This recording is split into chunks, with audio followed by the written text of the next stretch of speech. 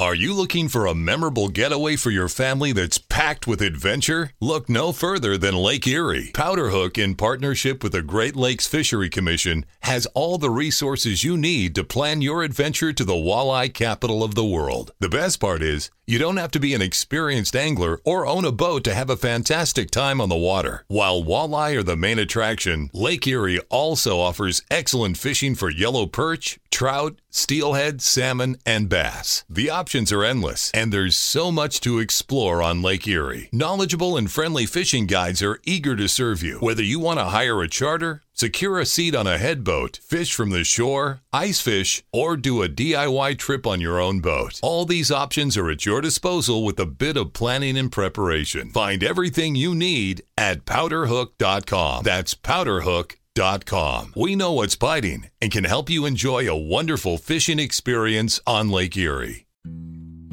Hey, it's Captain Justin Leet with Chasing the Sun TV. Join me and Meredith for the best fishing action along the coast of Panama City Beach. Tune in to new episodes every Saturday at 10 a.m. Eastern on Waypoint TV.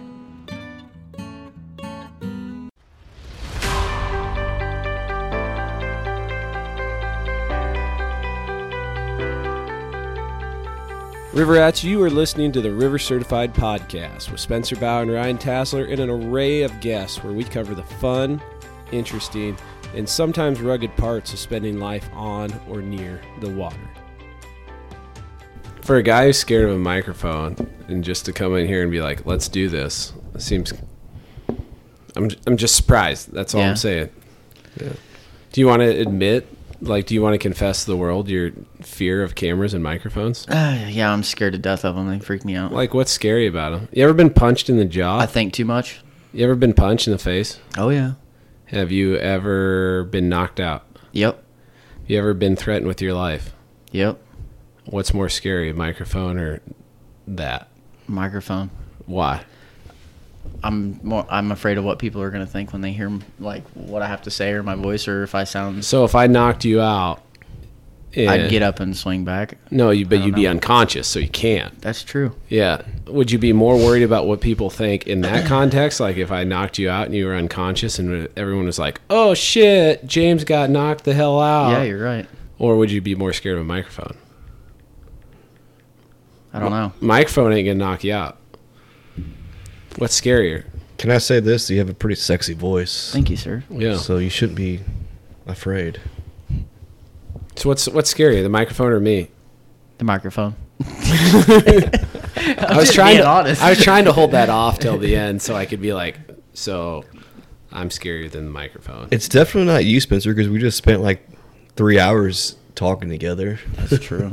On the bank. It is something about the microphone, though. It's a certain level of, I wouldn't call it intimidation, but more awkwardness. I get anxious, nervous. Yeah. I don't. It's a uncontrollable feeling. Two finger distance from the microphone. It's an uncontrollable feeling. I know it's intimidating. I believe in you. But after 30, 45 minutes, you probably won't even. You'll get comfortable. You will. Just talk. Just talk. All right, I'm here with James, who's scared of the microphone, in Keys, or Quebec, or Quebec, or... we need to keep going. Asian cowboy. Oh, yeah. That's my Wi-Fi password if you want to come to the house. That's your handle on Bumble. It is. That's my handle on Farmers Only, and all the women love it. I have to admit, I was just recently enlightened on what Bumble... Is it Bumble or Bubble, or... It's a dating app. Was it your brother talking? No. Okay, because there's another one called Grindr that... Whoa, that escalated quickly. Sorry. I know what that one is. Right, okay, all right. Yeah, no, it's a dating app. It's like Tinder, but I think with Bumble, the thing that's different about Bumble is the woman has to initiate the first contact. Okay. So it's like the opposite of reality. Exactly. Dudes love it. They have to. Yeah, I mean, you're going to get a more quality match maybe because it's not like a girl's not going to get 50 dudes in her inbox. Sure. She gets to go and make a decision on what guys she wants to talk to. It's less intimidating. Yeah. For an ugly guy like me, not as intimidating as a microphone, but... Right. Yeah. Exactly. It is scary. I mean... Yeah. If James was a chick, he would not message the microphone. Probably not. All right, I can't think of anything cringier to say, so we're gonna move on. James, you wanna talk a little bit about yourself? I know you do. No. Like, all right. Well, I'm 33 years old. I got 3 kids. I'm married. Enjoy long walks on the beach. I enjoy long walks along the beach. How about fishing stuff? Let's talk about stuff you enjoy talking about. Yeah, fishing. What's your favorite? I know your favorite fish is catfish, but if you had to pick one and could never fish for any of the other two, which one are you going with? Blue cat. Why? Because that's all you catch? No. Definitely. Wait, I thought you said not catfish. Or no, not the other kinds of catfish. So there's 3 species of catfish. You have to pick one. Which one you going with? Gotcha. I would go with blue cat just because it's what's around me for the most part, and that's what I catch majority of. Pump the brakes. I have to intervene and let anybody listening know that James is the only person on this podcast who has personally reeled in a triple-digit blue catfish. Yeah. And he's all shy and awkward and shit about it. Yeah. And when he says which makes it even better. When he says triple digit, that means over 100 pounds for us low IQ folks. Yeah. Thank you. That was a nice touch, Keys. You know, there's lots of other people out there just like us that, you know, triple three. Right. Is triple three? Yeah. What does that mean? So anyway, you've got big blues. Yeah. Unless you catch a bigger one. That's true. Then it's not a fish of a lifetime. That's very true. If there's any fish you're going to catch multiples over 100 pounds, it's blue cat. Exactly. Yeah. And I'm with you. You know, like I love my flatheads, but blue cats definitely have a mystique to them, and they get huge. Yeah. The first one I ever caught, it just kind of like they're very pretty fish. I mean, they are. They're beautiful fish. They're sleek. Yeah, they just kind of suave, kind of like keys. To get a little soft. Right. That first one that I caught stole like my keys. heart. Mm-hmm. Like it really did. Squishy. Mm-hmm. You just want to pinch my cheeks, you know? Yeah. Can't help it. Well, I mean, it is before New Year's, so right. You've been going hard, and it's time to put things back together. That's true. That is very true. Yeah, I'm consistently soft. Yeah. Yeah. Well, you know. Yeah. It happens. Happens to me. It gets the best of us, but you know what? You're like the Karate Man. You bleed on the inside, and I know that you won't stay soft for long. I've never seen Karate Man. What are we talking about? I don't know. You know, the Karate Man, he's like, doesn't show any. I'm not talking about like a specific thing. I'm just saying like. There's the Karate Man. There's like the Karate Man. Right. I'm just talking like in general, a Karate Man. Ip Man. Okay, we talked about that, or just whatever. Bruce Lee. See, I zoned out for that conversation. Like I have no idea what you guys are talking about. And neither does your audience. We're going way off track with this. All right, so back to the blue cats. I love blue cats. Go ahead. Sorry. Well, I mean, what would you fish for if you had to pick one out of the 3? Really? I mean, I love blue cats. They're more accessible. You definitely have for you guys, right? For flathead are more majestic in my eyes. Yeah, flathead just has something about them. You have a way better chance of catching a triple-digit blue than you'll ever have with a flathead. Yep. In most states, you catch a triple-digit flathead, you have a state record. Exactly. Yeah. Most. How many states carry a triple-digit flathead? Do you know of? That's the point. Like you catch a triple-digit flatheads in most states, you're going to have the state record because most don't. Exactly. Yeah. But I would say for me, it's just like. Yeah, there's a mystique about a flathead. Just even the touch and feel of them. They're slimy, but I don't know. They're just when you hold a flathead, it's just different. They're a different critter. You know, they like are. Blues look similar, channels look similar in a lot of ways, and then you catch a flathead and it's got whiskers, and then it's got whiskers, no scales, and an adipose fin, and then nothing else is similar to any other catfish. Yeah. Or fleshy adipose fin. Yeah, it's got a little exoticness to it. And the whole fact of them being mostly live bait, 9 times out of 10, you have to catch them on live bait. Whoa. 9 times? The last 2 weeks of the season, I didn't even bring a bait tank with me. And I caught more flatheads in 2 weeks on cut bait than I did on live bait. I'm just saying, most of the time, yes, you can catch them on cut bait, but most of the time you're going to use a live bait to get your flatheads. So, Except when you don't. Except when you don't. That's all I'm saying. 9 times out of 10 is bull claim. That's all I'm saying. Yeah. Yeah. But I don't know. I feel like with flatheads, they're harder to catch in general. depending on where you live, obviously. And, you usually really have to go on a grind to get them. And they're just a lot more rewarding when you catch them. I would agree with that. And the look and mystique to them is just different. They got the big mouths, big heads.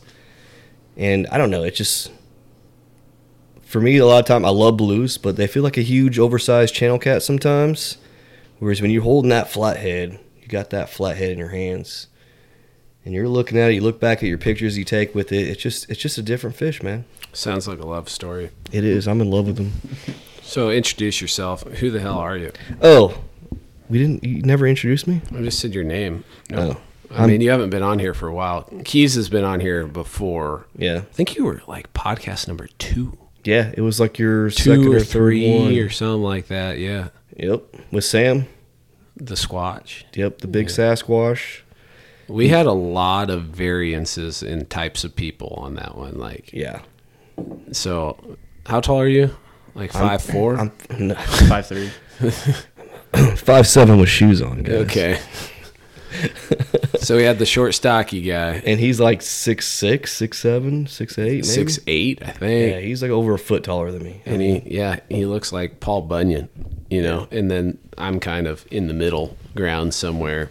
Yeah. Definitely the smartest, best looking of the bunch. But Right. other than all other things were kind of in the middle, but those two things were excessively outside of that.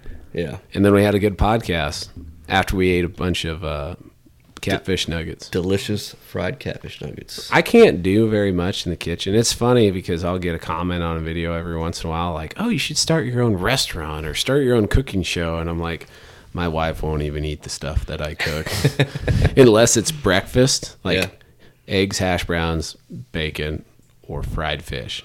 Got those down. I can do blackened.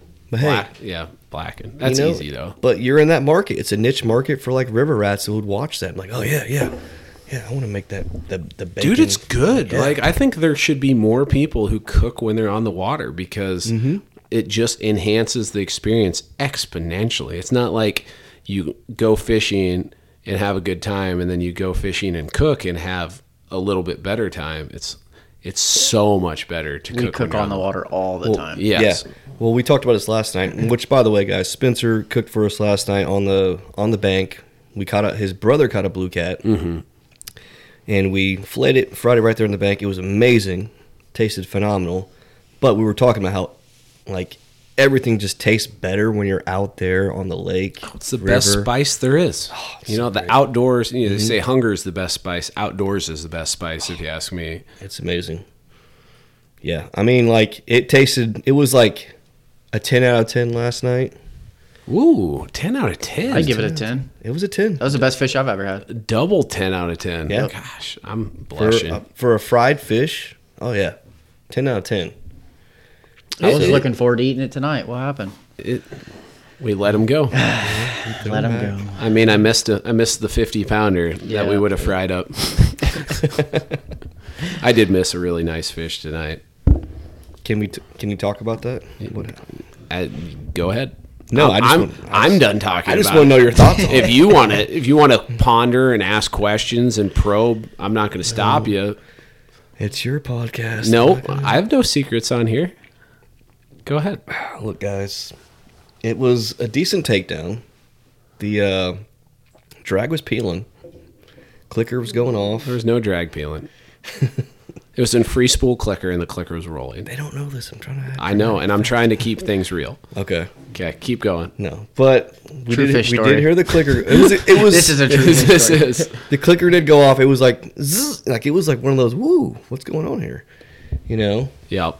And we think it was a pretty good catfish.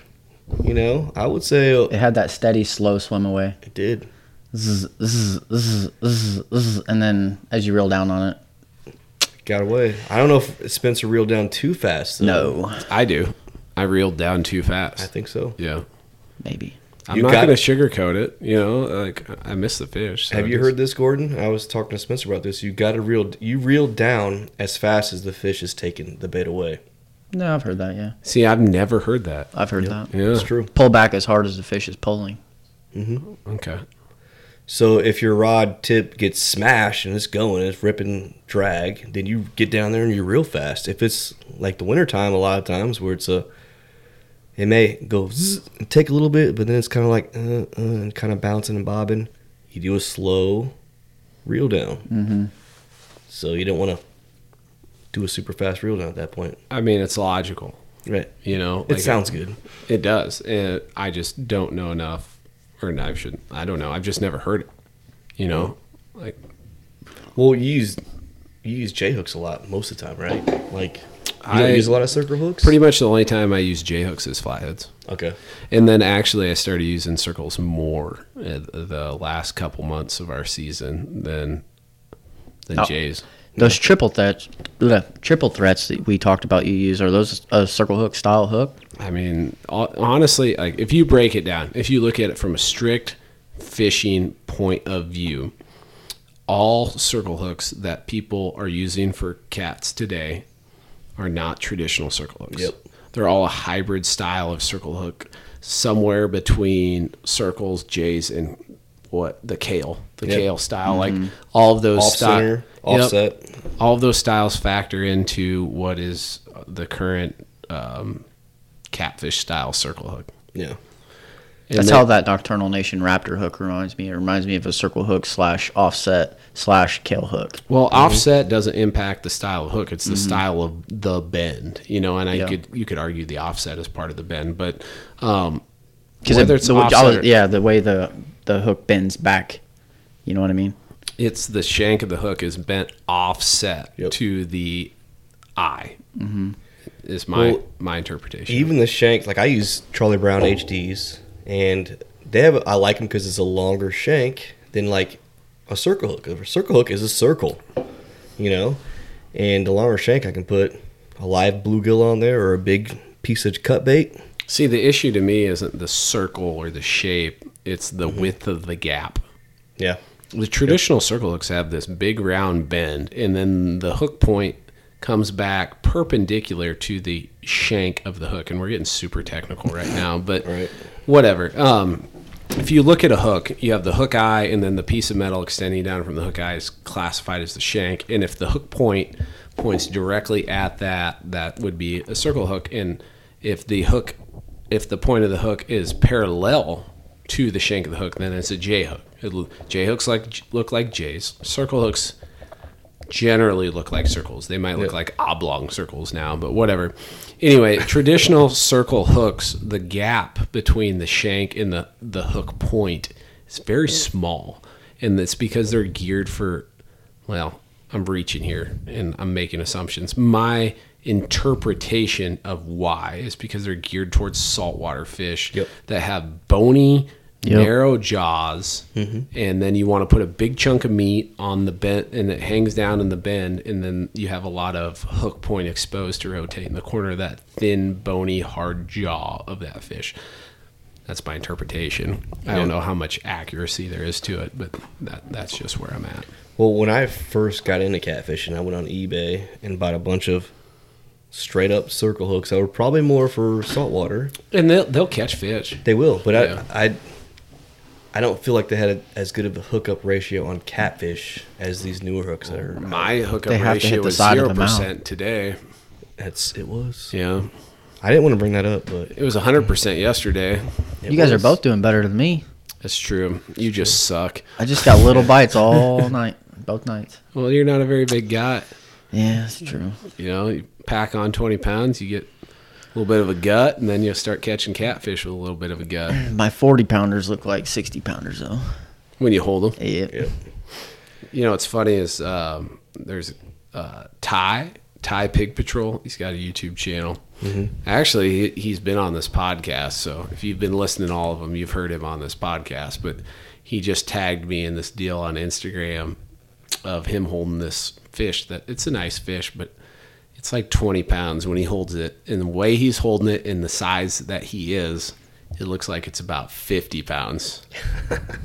He's a little guy like us, right? Like he's he's tall and lanky. Okay. I gave him shit. I'm like, you could hide behind a fence post, man. He would be the lightest person in this room, and he'd be the tallest person in this room. Oh, wow. Yeah. That's impressive. It is. It is. He's impressive for a lot of ways. I get a kick out of the guy. I really do. We're having technical difficulties. Yeah, I put that in there just so it wouldn't fall out. Yeah. So Keys fixed my microphone he screwed it. He screwed my microphone. It's called, we call it here in the Midwest, jerry rigging. Yeah. I jerry rigged. You jerry-rigged the shit out of it. I did. Appreciate that. Anyway, so Ty's a little dude, and he's holding up this fish, and I was giving him shit about how he makes all the fish look big. And I feel bad for the Sam Squatch because he makes every big fish look tiny. Small. Yeah. It would take, if he held a 100-pounder, it'd look like me holding a 60 or 70. Yep. That might even be generous. No doubt. He's a big man. Who's that, Josh Brown? He's a big bastard, too. And he just caught a 100-pounder, and everybody wanted to, bash him, say it wasn't 100 pounds, but it definitely was a 100-pounder. Yeah. Well, and he like 6'6", 6'8". Oh, he's huge. Yeah. Him holding. Which congrats to him on that. Mm-hmm. A guy that big holding. Well, he's caught a handful of 100-pounders, hasn't he? I think that's his second one. Yeah. All right. We're going to switch gears. Okay. Because I want to hear your opinions on this. Oh. It's fun. Oh. Thank you for being Midwest and stuff. Keep her moving. There's a dude who... What the hell's that from, Keep Her Moving? You've said that like 27 times since I've been here. Have you not watched the Oh Betcha, You Betcha guy? Yeah. They're like, that's what they say. They say, keep her moving all the time. When? I've watched a lot of them. They've never said Keep Her Moving. Well, I'll pull up some videos later. I swear they do. That's one of their things. They always say, just keep her moving. I think you're making shit up. All right. This dude, Rathdoll. I probably butchered your name. Apologize about that. He lives in central New York. He's fishing. And cat fisherman in New York? I think he was catfish. He didn't specify. Okay. But based on the catch that he had, I would assume there was some level of he was bait fishing of some sort. Gotcha. He caught a very small white sturgeon. He knew it, and he let it go. He took a picture, documented, whatever. He later found out sturgeon have never been recorded where he caught it.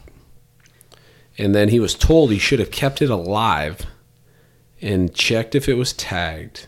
And he wanted to know how you would handle this situation and what advice you would give a newer angler to know what to do in this situation. Well, I have my ideas. Let you guys proceed first. Go ahead, Keeves.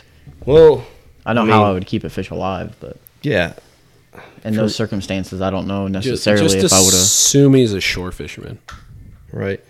Well, if it was here in Illinois, let's say you caught some random fish that's not supposed to be here in Illinois, white sturgeon, pallid sturgeon, paddlefish, just like stuff that used to be here. Paddlefish here. But you caught it in a place where they're not supposed to be. Yeah.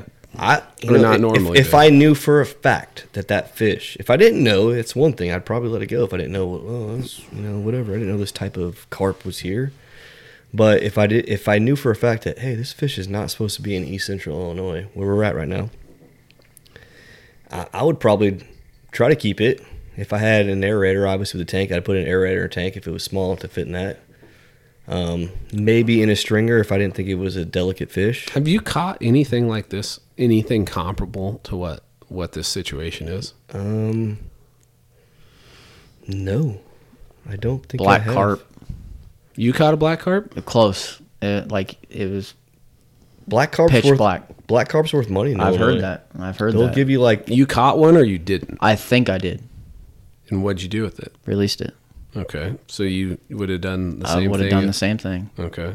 I put it in my live well. I called conservation, and they basically blew it off like it was nothing. And there was like a big-ass article about yeah. some dude who caught a black carp out of one of the rivers.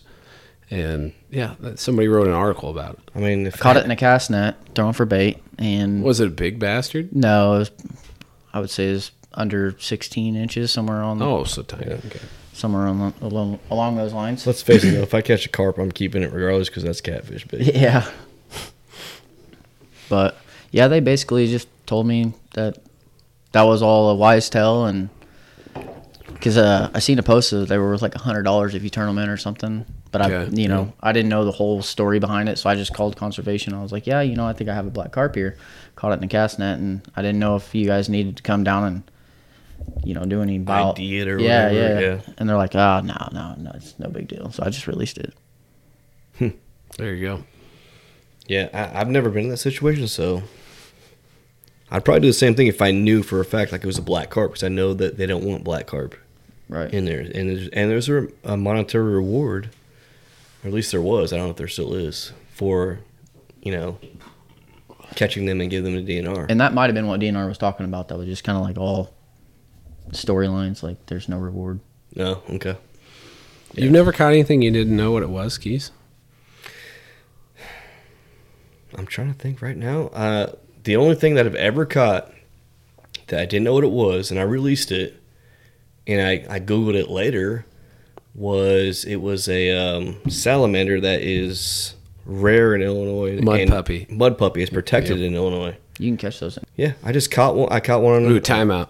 You can't name bodies of water here for the protection of said bodies of water. Yes. Yeah. Touche. Yeah. That's the only rule. You can say whatever. Yeah, I don't give a but breaking rule. You can represent yourself however you want to in public format. Don't say bodies of water. That's the only rule. 10. I agree. But no, I caught a mud puppy once on a river in Illinois. That's all I'll say. And I was like, whoa, it's like a freaking cool looking salamander. I looked at it for a while. I was like, it was big too. I mean, it was like... They're not tiny. No. I'll let you finish your story. But it was definitely over a foot. It was a big one. It was squirmy, whatever. And I just released them. I took pictures of them, let them go. And then later on I looked. Actually, in the back of my mind, I was thinking, hey, you might make good catfish, babe. But I let it go. I was like, it's salamander, I let it go. And then I cheer on the amphibians, Yeah. They're kind of getting shunned by human practices. Right. Yeah. And so, but later up, I looked it up, and they're endangered here, and definitely not illegal bait. So I guess I did the right thing by letting it go. That would be the only thing that I could really think of. That like, oh, what the hell is that? That I didn't already know what it was. Yeah.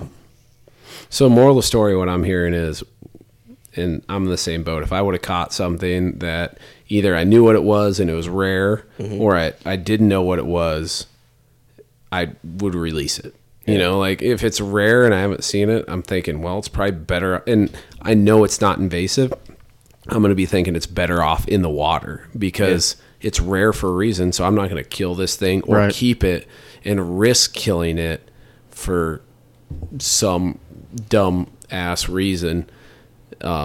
Because it needs, like the species, the population needs to propagate to some level. So me releasing is going to enhance that propagation. So yeah, if I would have been in his shoes, I would have let it go. And if somebody says like, oh, you should have done this, you should have done that. Like, well, I feel like releasing it trumps all of those things. And if somebody has an issue with it, you just contact the DNR and tell them what you witnessed. Just that documentation means a lot, you know? I actually do have a funny story though about a misidentified species. Let us hear it. I was a new angler, just kind of got into fishing. It's probably about 6 years ago. I was like, you were a new angler 6 years ago? Yep. You didn't grow up? I thought you grew up fishing. I grew up fishing with my dad. My dad was a catfisherman.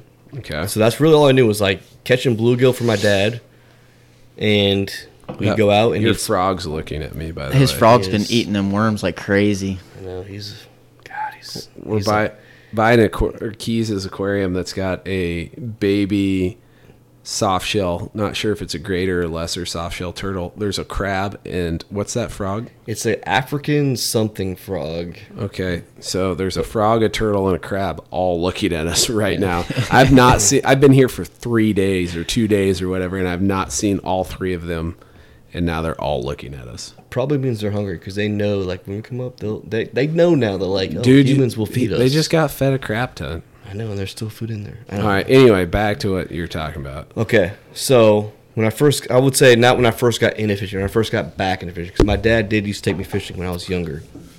When I got in high school, I thought I was too cool to fish. Oh, okay, you just answered the question. Like, what got you out of fishing? I just thought, I don't know, I thought I was too cool to go fish with my dad. But then it wasn't later on in life where I started enjoying fishing myself, and then I started going on my own. Yep.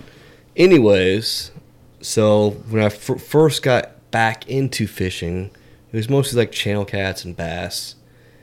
And I was fishing a lake in Illinois. I'm not going to say the body of water because we don't do that here. Correct. I caught a fish that I thought was a bass, but it was not a bass. I misidentified it, and I put my thumb in its mouth like it's a bass, and it really hurts. It was a walleye. This fish had teeth, saw-guy. Yeah. And, yeah. They have the weeniest teeth in the world. You must be soft. I am very soft. I had soft hands back then. Soft and supple hands back in the day. I didn't deadlift as much. Then you found the weight room. That's right. And now you're less soft. That's right. And I got calluses. So. All right. Mud puppies. I caught one last fall. Not this fall, but the fall prior. Yeah. And I was super jacked. I knew what it was instantly. They are an indicator of clean water. So to see them is a good thing. You know, if they were present and are now absent, that's not great for that body of water. That means there's pollution issues. I didn't know that. Yep.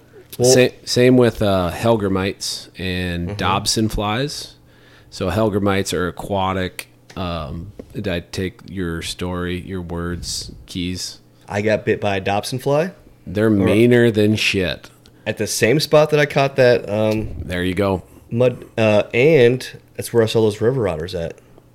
There you go. A couple of days ago. So it must be pretty clean water there. Yeah, you can eat some fish there and feel okay about it. Like it doesn't eliminate all problems, but you know, you can feel good that there's some decent water quality there. Yeah. So Helgramites and mud puppies, if they're there, you know, good deal. That river's doing all right.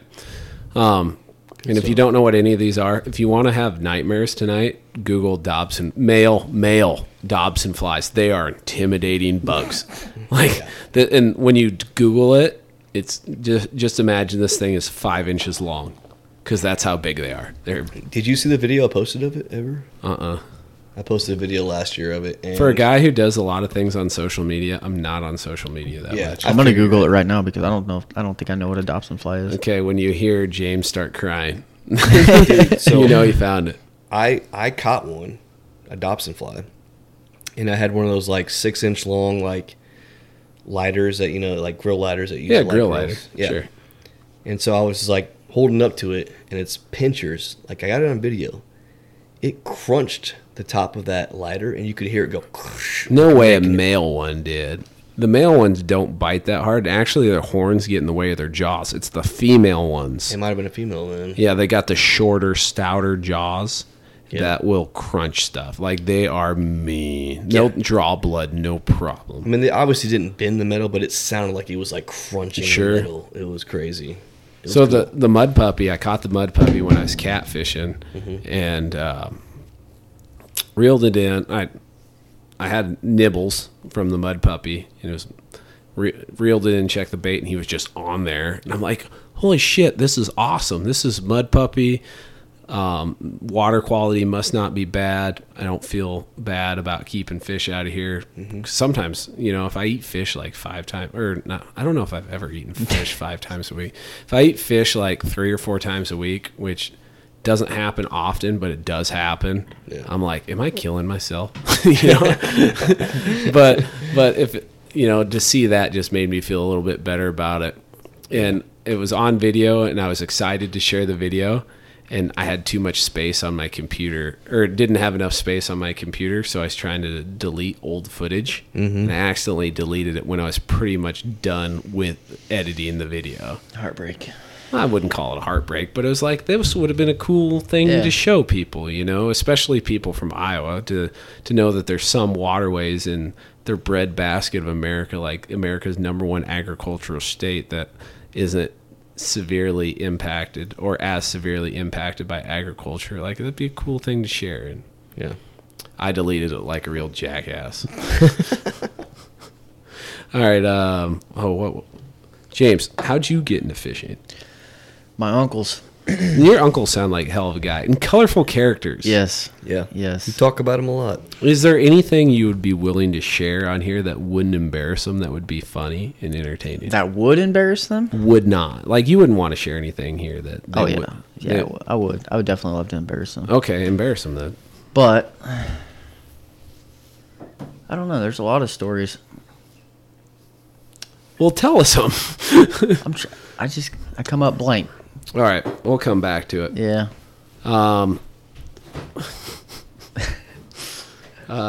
Dude, Microphones. no. I'm debating how I want to go about this. How did I get into fishing is what you asked me, and then I got distracted. That's allowed. Yeah, how'd you get into fishing? Your uncles? So I was probably second grade. The first time I went on my first fishing trip with my uncles, it was my Uncle Mike and my Uncle Chad. And So how old would you have been? 7? 7. Yeah. And it was an overnighter trip. They did a lot of night fishing. Okay. You know, I grew up thinking you could only fish for catfish at night. Yeah. And that's how I was brought into it. And You and a lot of other people. Yeah. It's part of the gig. and I was a chicken shit, so Was? yeah, oh yeah. I was Not still? No. I go fishing. You're scared of a microphone. Let's get Yeah, real. that's very true. I go fishing, solo in the dark, wherever, whenever, all the time now. But back then, even with both of my uncles, I was scared of everything, and they preyed on it. They gave me a hard time, just like uncles should. As they should. Mm-hmm. I'm an uncle. Oh, really? I can't wait to do that. I'm my about to be an nephews. uncle. My sister's due in a few days, actually. Thursday. Oh, wow. Yep. Cool. Yeah, that's cool. But long story short, Uncle Jimmy. I went on several fishing trips with them, and I always ended up falling asleep somewhere, somehow, on a rock in a car alone. Yeah. But they drug me along every time, and that's how I got into catfishing. That's cool. Yeah. Oh, that's the end? Yeah. Oh, I thought you were going to tell us about how they were, like, scaring you and stuff. Blair Witch stories on the river banks. There was this one time my Uncle Chad took me to the Gear River, and we were sitting there. It was dark. Can't name bodies, water names. Gosh darn it. So, Golly gee, gosh darn it. yeah, there was this one time my uncle took me fishing along this riverside where we lived, and there was this, the moon was hitting the water just right, and it was projecting this light across the riverside. And he's like, "You see that over there?" And I was like, just looking into the darkness. He's like, "You see the Blair Witch?" And I was like, and of course I was Blair Witch. Yeah, I was scared to death. It was right after the movie came out, and I wasn't even supposed to watch it, but I snuck in the living room whenever they were watching it, and seen the scary parts. So of course I was scared to death, and so yeah, that night I ended up sneaking back to the car and hiding in the back seat. couldn't hang out on the river bend too much longer after that. I was ready to go. Keys, you ever see any weird shit on the water? Oh, yeah. Like what? Well, the craziest thing, and it actually ended up not being that weird, was one time I was on a body of water. Okay. I was fishing. It was a lake.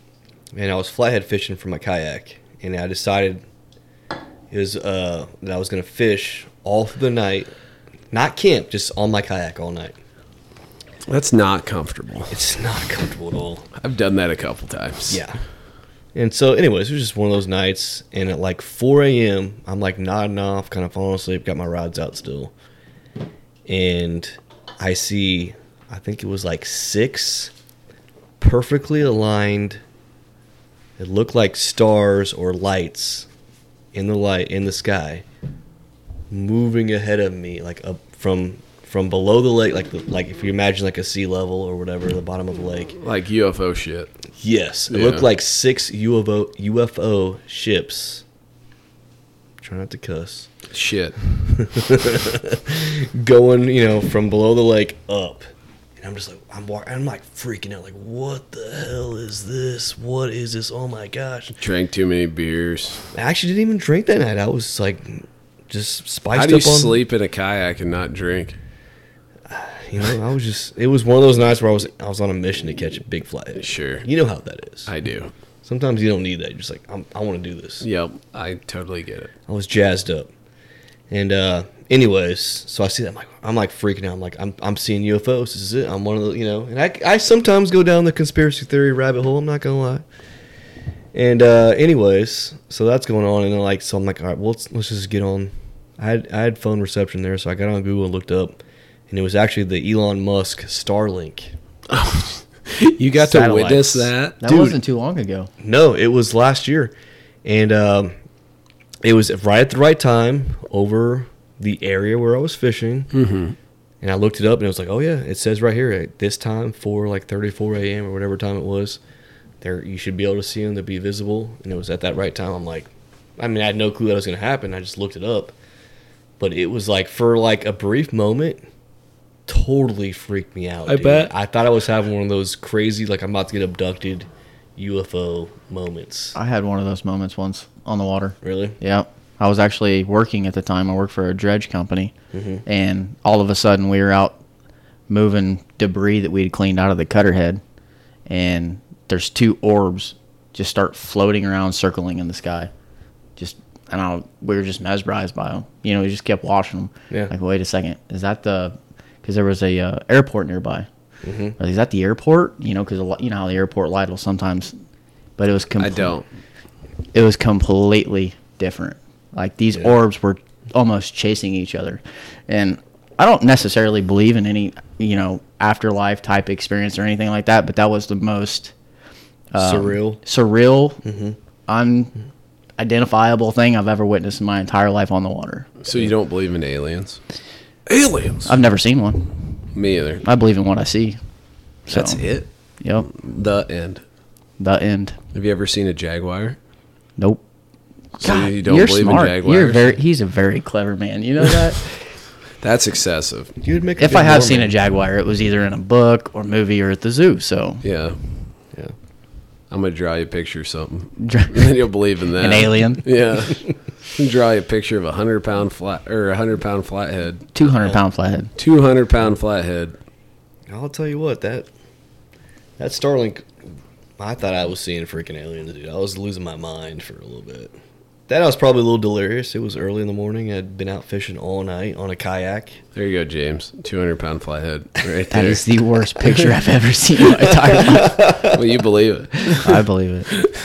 This is why you need to start filming your podcast, because that would have been a good one for the audience to see. If you want to edit them, it's done. I'm not. Guess we're not filming. I'm not. What's his name on Joe Rogan's podcast? Jamie. No, Jamie's the man. I could be your Jamie, dude. I just said you could. I could. And be you said no. Jamie, you said you weren't, and then you said because you're not going to pay me what Joe Rogan pays Jamie. I bet. I'm not going to pay you anything. I've never seen any weird shit on the water. Like the weirdest thing that I've ever seen. All my weird stuff has been totally explainable. Yeah. Was yours explainable, James? I didn't ask. No, nobody ever figured out what it was causing. So yours wasn't. All mine have been easily explained. The weirdest one, in my eyes, I was sleeping on a freaking rock in a sleeping bag. No sleeping pad, no cot, just on a sleeping bag on South Padre Island on a rock on a jetty. Mm-hmm. And I wake up as the sun is cresting the horizon. My eyes open up, and from me a foot away from my face, as soon as I open my eyes, I see another set of eyes a foot from my face. I am on my feet before I even knew I was on my feet, and it was a freaking raccoon. That is exactly what I thought it was. It was a raccoon, and he was right in my grill, and then at least a dozen of his homies were 20 feet behind him, and I just imagined them looking at me sawing logs on this rock saying, "Who's gonna do it? You won't do it, you big pansy." Just I had a good friend of mine send me a video of him spanking a raccoon off the front of his boat because it climbed in his boat and was eating bait out of his bait bucket. Climbed in his boat? Climbed in his boat. He was I've beached up. never had that happen. It climbed in his boat and was eating bait out of the bait bucket. Dude, raccoons. And there's a video of him reaching up and smacking it on the ass and saying, "Get the hell out of here." Raccoons are fearless, man. They are. Really are. I've had one where I was flathead fishing, and he kept. It's like early in the morning, like 1 or 2 in the morning. I was in and out of napping. I was fishing by myself, and this raccoon kept trying to steal bait out of my cooler. And it's amazing how good they are opening latches. And they shit. robbed me clean one night. Real. Like, what do you mean clean? Like, cut, like you had a cooler shad and they took all your shad? Opened the cooler up and took everything out of it. See, on Padre, that's funny you say that, because before the advent of the Yeti cooler, which Keys has never bought one, but he gets them for Christmas. I do. Yeah. Thank you, all my ex-girlfriends. If you're ever listening to this. So before the advent of the Yeti cooler, it was the Coleman cooler with the steel twist like hinges or latches. I guess they'd be latches. Steel twist latches, and people would use those because the coons couldn't get in your cooler when you used them. But if you bought the cheapo Coleman with the flip plastic latches, they'd be able to get into them. I got a funny story about that. Okay. So I took my cousin. Not your Yeti. No, it was kind of like the bait cooler I have now, where it's a flip lid. You can just flip it open. With one wheel. The wheelie cooler with one wheel. I think this one actually had 2 wheels. So it was fully operational. I think every bait cooler that has wheels should only have one wheel. Yeah. I think should be illegal. Like, if you have a bait cooler that has wheels and it has 2 wheels, yeah, it's too nice. That should be a finable offense. Yeah, that's too nice to be a bait cooler. That's what I'm saying. But anyway. Anyways, so we went out fishing all night. Didn't really do good. I caught like one good eater-sized channel cat. And this is like back in the day when I had like little ass John boat. Okay. So, anyways, I had it on a stringer. We come back to our campsite, and we throw the channel cat. I didn't take the stringer out. The stringer was still in the channel cat. I put it in the cooler, which was a little flip lid. It didn't have any latches or anything. Cooler. And so we're just sitting by the campfire, hanging out, joking, laughing, whatever. And the cooler's literally a foot away from me. I mean, it's not like it's back over somewhere else. It's a foot away from me, sitting next to the campfire. We're sitting there talking, smoking, and joking. And all of a sudden, we all hear a latch fall down. Right. Look over.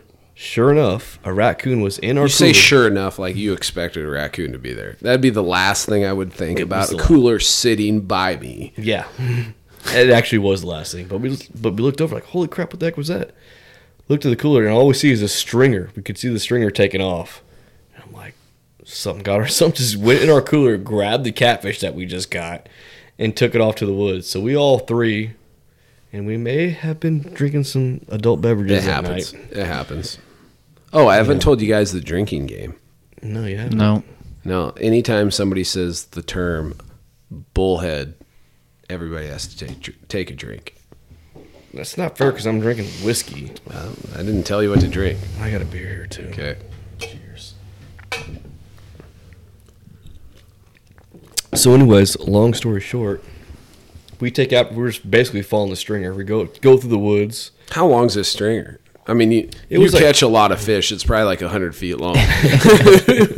Dude. No, it's probably like your just 6 or 8 foot stringer. Being very modest. Yeah. Being modest. It was How do you follow the stringer and not see what's attached to the end if it's only 6 feet? At first we just saw the stringer, but after we started chasing, we knew it was a raccoon. Okay. But he ran into the water. We were fishing at a lake, and there were some woods where we were camping. We ran through the woods, went there, and I grabbed the stringer, put a little tug of war with him, and I got our catfish back. He was a little gnawed up, but we still ate him. That's good. There's no reason to waste that. No. I mean, I could see people doing that. Yeah. But it just shows how ballsy some of these raccoons can be. I mean, it's crazy, man. All right, here's one. I was fishing below a local spillway, and it was a good evening. I didn't catch a limit of walleyes, but I caught close. It was like 3 or 4.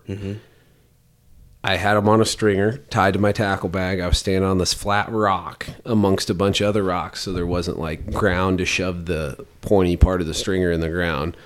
I tied it to my tackle bag. I'm standing on it. The stringer's running. Tackle bag's behind me. Stringer's between my feet. I'm casting, whatever. My tackle bag bumps my heels. Weird, right? You know? It's weird. Yeah. Tackle bag bumps my heels. I look down at the string. The string's tight. I grab the string, pull on it. The stringer pulls back.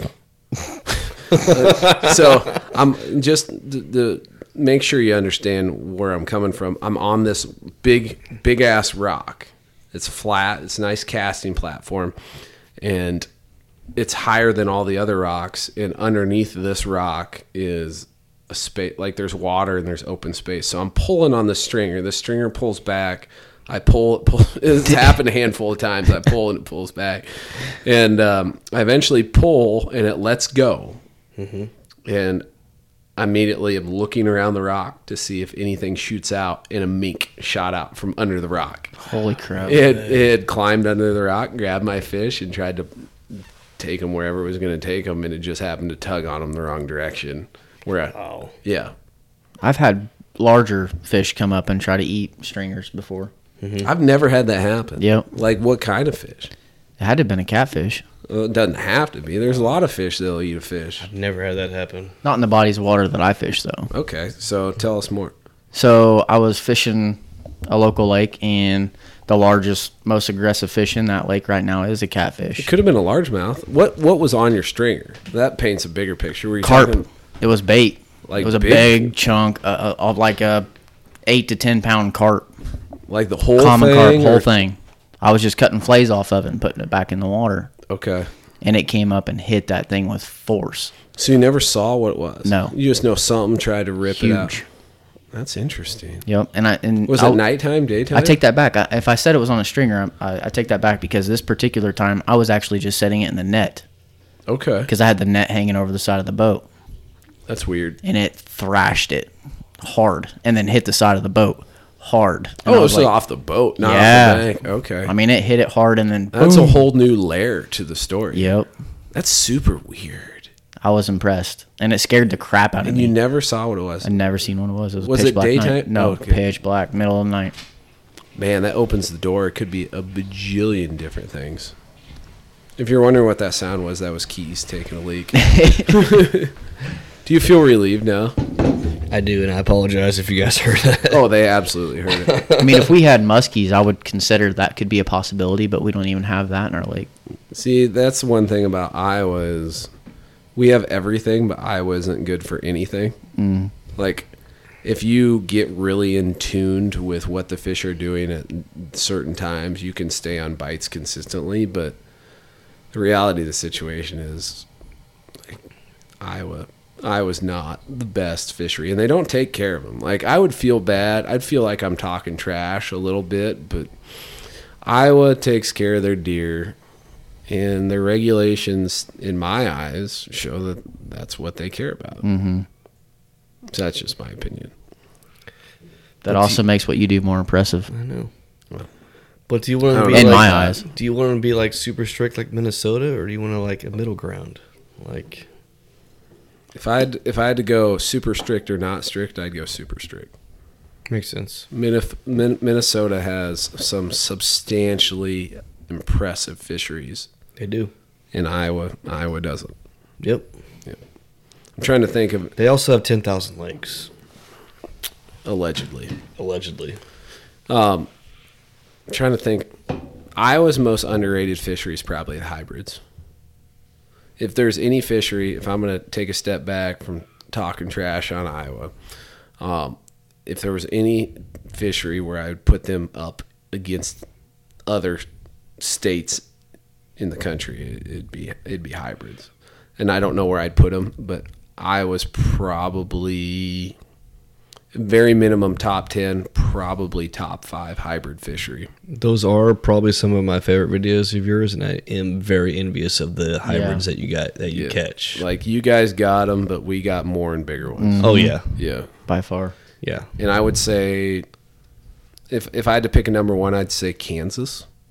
Kansas probably has the most and biggest overall hybrid. Well, maybe not the biggest, but I'd have to look at state records. Mm-hmm. They have a pile of really nice hybrids. Missouri's real good. Mm-hmm. There's some good ones in Nebraska in certain places. Tennessee's pretty good too, isn't it? Or am I wrong there? I mean, I'm sure there's good hybrids there. Oklahoma is really Oklahoma. good. Yeah. Tennessee's got the real stripers. That's what everyone goes goo. That's what I was thinking about. Sorry. Yeah, they go goo goo and gaga over them, and they should. Which maybe they have really good hybrid fishing that goes under the radar. Right. That happens a lot. You know, like there's The difference between a hybrid, a striper, and a white bass is just whether or not the lines are dotted or straight. Or, so people can tooth patches, it's body shape. There's a lot of different stuff, but I would say you want to talk about the real difference. It's fight. Yeah. A hybrid fights better. I've caught enough stripers where I feel confident saying a hybrid fights better pound for pound. Well, really? I did a guide service in Tennessee, and we caught 3 20-pound plus pound stripers. So it was. You got to keep in account what the gear you're catching it on too, though. Right. It was catfish gear. Yeah, you're catching them on some big beefy stuff lots of times. But I'm saying if you're catching 20-pound pure blood stripers, it could be easy to lose in the mix of a hybrid. You know, that doesn't normally get 20 pounds. Yeah. You know. So yeah, hybrids have no quit. They go hard and they go hard for a long time. They fight hard. Stripers fight hard. I feel like stripers just throw in the bucket or throw in the towel just a little bit earlier than hybrids. Hybrids do not quit. They do not. They will. I've whipped some hybrid ass in my day. Really? Yeah. In my well, I don't have as much. Comparably speaking to a lot of other fish. How many times have they whooped your ass? Yeah. I would say compared to other fish, they don't quit. Yeah. Compared to other fish. I've had my ass whooped by some hybrids. I mean, probably 3 or 4 times. No fish has beat my ass more than a flathead has. Really? But hybrids are number 2. What's your favorite lure to catch a hybrid? It depends on time of year. But if you want to like go to the extreme, which is the funnest question. Like if you could only fish one,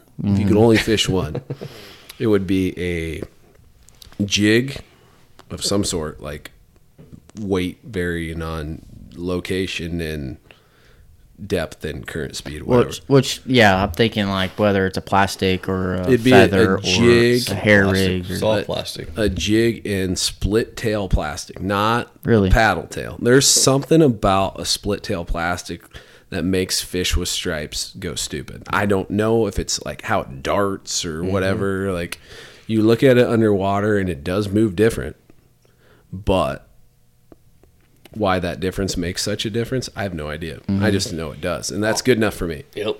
Off topic, I don't like paddle tails in general because I feel like paddle tails get too many hits on the tail.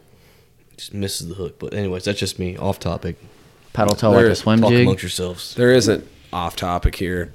I think that's shit. See, that's what I'm saying. I'm saying that's just me. Why? I just feel like I missed. Like I use curly tails a lot. But how do you know that's why you're missing fish? It's just my guess. So you don't know. It's just my guess. Well, it's just my guess when I go out. And most is you don't know. I don't know, but most is for walleye fishing. And when I use paddle tails versus when I use curly tails, I feel like I miss a lot more on paddle tails. Not saying I'm not caught in on paddle tails, but I feel like my hookup ratio is better on curly tails, and it's just I don't know if it's true or not. I feel like maybe they're just biting the tails and not getting the whole thing down. I don't know. But you don't know. I don't know. That's just my unprofessional fisherman. The term would be anecdotal observation. That what he just said. So your anecdotal observation without eliminating variables. Are we talking about baits that are the same size? Are we talking same size, just so one's paddle tail, one's curly tail. 3-inch twister versus a 3-inch swim bait. Yes. And you're saying I have a better hookup ratio personally, and this is mostly for walleye and white bass. How do you even know their walleyes hitting them? I don't know. It could be white bass hitting them or something else. That's just not. It's all anecdotal. Like I don't know for sure. What type of fishing rod are you using? Mostly a cheap ass cherry wood. Okay. For the most part. Hey, same. I rock cherry woods. Yeah, man. Cherry wood's a great rod. $25, man. Yep. No, there's very few better bangs for your buck, like bass, walleye, crappie rods than a cherry wood. Yeah. But you just wonder, the thing with fishing is or just anything, there's so many variables that aren't taken into account. Yeah. And I'm not saying the rod makes a difference. I'm not saying the lure makes a difference. It might be my presentation. Maybe I'm not. It just depends on what you mean by presentation. Well, like if I'm, like, let's say walleye fishing. So I do usually about 3 different presentations, and I think you do some of the same. When you say presentation, do you mean lure? Do you mean how you fish the lure? How I fish the lure. Okay. So I do the kind of pop and drop, where I let it sink to the bottom. Lock, and pop drop it. Lock and drop it. Okay. Yeah. Okay. Which is mine. I do that with both. Okay. I'll also do like a just a very slow, just let it hit the bottom, a slow reel in. Yep. I get walleyes that way. Yep. And then I'll do another one where I'll do like I count 3 revolutions. So I'll do 3 reels. Okay. And I'll let it sink to the bottom. 3 reels, let it sink to the bottom. Those are pretty much, those 3 type of presentations is generally what I use. Okay. So whether I'm using paddle tail or twister tail. And I just have I feel like I have better hookup ratio with twister tail. But it could be all, in my head or whatever. Or maybe it's not. Yeah. My point being is, I'm just saying I do better for personally. There's so many variables, and there's so many instances of people romanticizing the past and making a bigger deal out of some things than they really are, or making less of a deal out of some things than they really are, based on their personal biases. One of my favorite quotes is, your biggest obstruction to future success is your past success. I would agree with that. Getting stuck on, this worked here, so it's always going to work. Yeah. Or this and that. I'm going to always do this. But that comes down to confidence. True. And then you have that avenue of psychology based on it, because, I mean, the term confidence bait gets thrown around. Confidence is huge, though. Exactly. So you are... If you have this bait that's had success, you're going to fish it with more virtue than you would of a bait that's brand new or one you don't believe in. I'd rather use a lesser bait, but I'm confident and I'm fishing it hard and doing the right things and thinking than a bait that I'm not confident about. So the reason I'm skeptical of what you're talking about is I don't think the bait even really matters that much. If they're hungry, they're hungry. You're right. The most important thing is you put your bait in front of a fish who's ready to eat. Yeah. And what it is and how it moves and how you fish it is less important than just putting it in front of that hungry fish. Yeah. And then if you have a bunch of not hungry fish or, whatever, that variable is no longer a factor, then the next things fall in line. Yeah. You can't put your bait in super hungry fish's faces. So you have less hungry fish, and then the style of bait becomes more important, or the speed becomes more important, or the depth you're presenting it becomes more important. But the difference between a twister tail and a paddle tail, in my mind, is one of the least significant variables that factors in.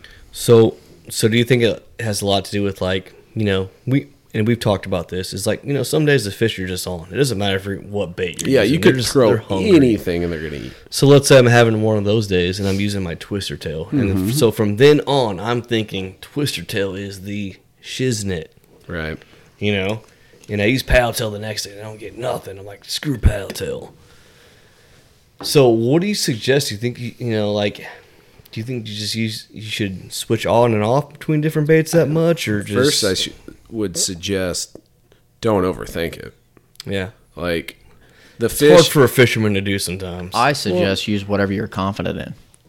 We just talked about that. Yeah. Oh, you were in the bathroom. I just stepped away and took a potty break. Yep. Sorry. Yep.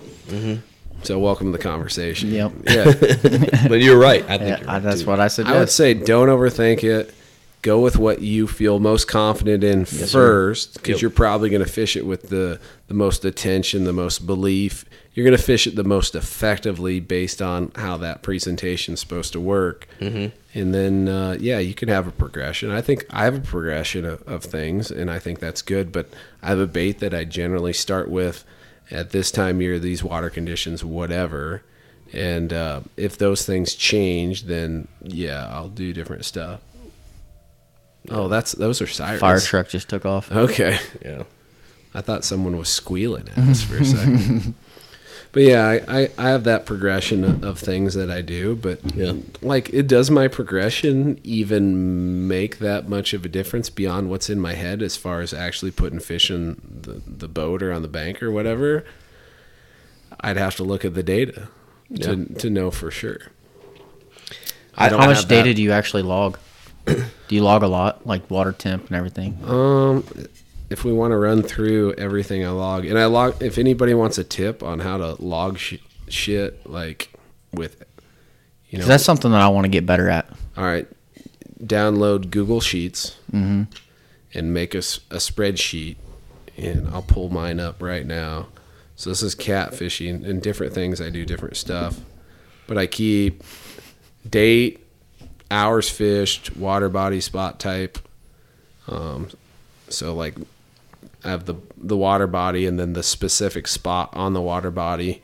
And then, I hear them sirens again. Another fire truck. Is this house on fire? Feels like it. Yeah, it's not ours, but. So then I do bait location, like where at within the spot the bait got hit. Water depth, air temp, water temp, atmospheric pressure, whether it's rising or falling, moon phase, flow, whether the water is rising or falling, bait, whether it was a bottom or on a bobber, number of fish, time caught, fish size, and then like a spot for just general notes. Do you do that every trip? For some I do every trip, some not. Like I'm not logging any trips out here. Gotcha. Because it doesn't apply to me directly, and I'll take anecdotal. Like I'll apply anecdotal information to my. You're here for a couple days. It's just whatever's going to happen. Right, happen. But specific body of water information, I'm not logging it. But Gotcha. I did expand this, so I do species, and I'll do flatheads, channels. I'll do wipers, walleyes, and I also have a Mississippi, Missouri log for those rivers. We don't talk about body of water, Spencer. Those are big enough. I don't care. They get enough pressure.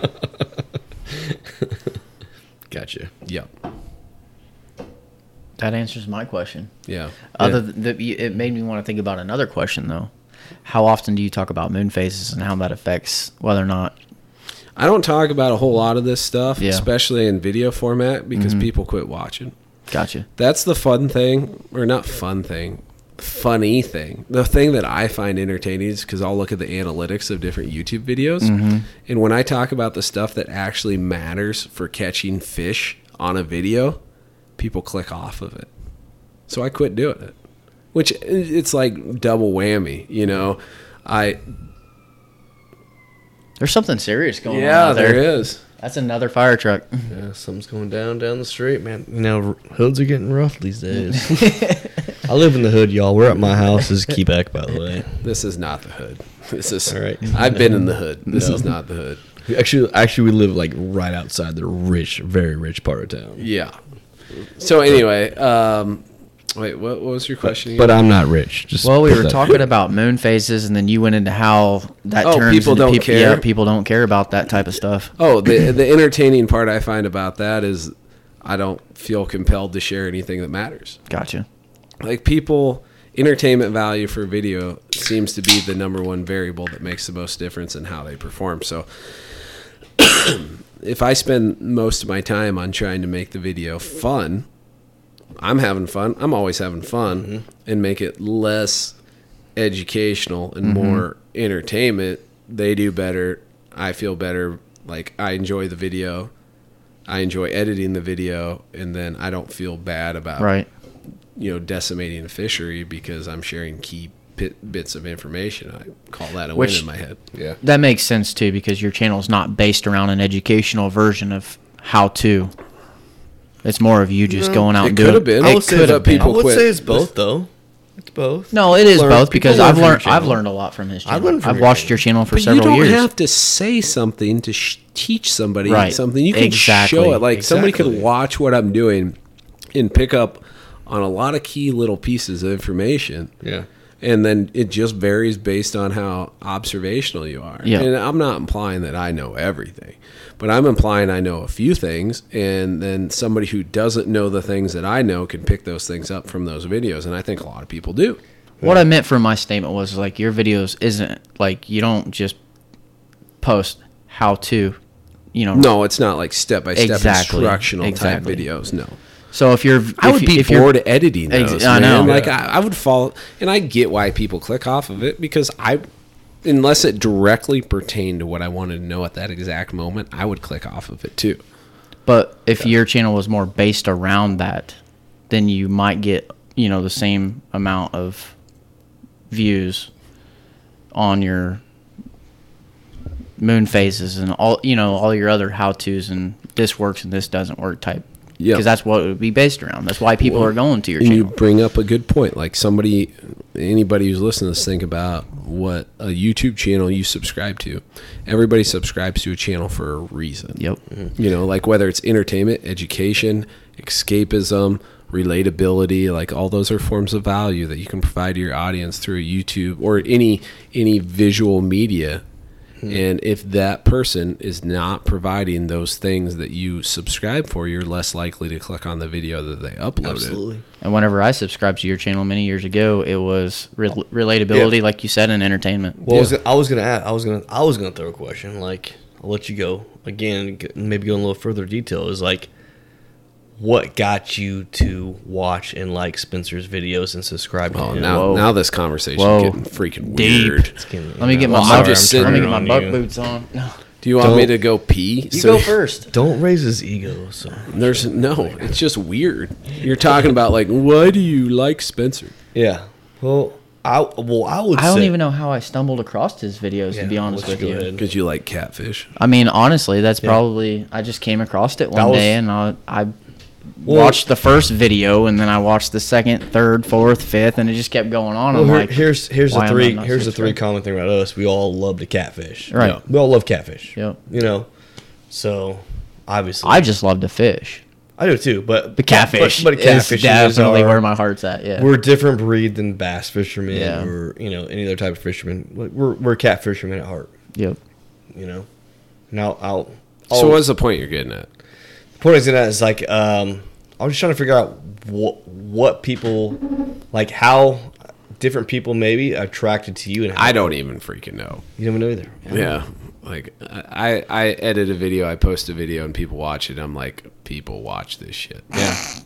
Well, I appreciate the people who watch this shit, but it's still like mind numbing. Yeah. Like, okay, there's this many people who enjoy these videos enough to click on them. Exactly. Some kid. World's changing. It is. I don't even watch TV anymore. I don't. I haven't watched TV in a decade. Unless it's football, I watch YouTube, and that's how I am. Yeah. So the thing that blew my mind, that truly blew my mind, is my videos were getting like 10 to 15,000 views on average, and I was just like, wow, that's a lot. Yeah. It's like a lot of people. Then a kid at school goes, that's as many or more people than live in the city that I'm teaching in. I'm like, holy shit, that's a lot. Really started sinking in. You're right. Well, here's what interested me to you, because I started following you before you were like, you would have like 3,000 people watching your video. But for me, it was just like, oh my God, he's doing the same type of fishing that I'm doing. Relatability.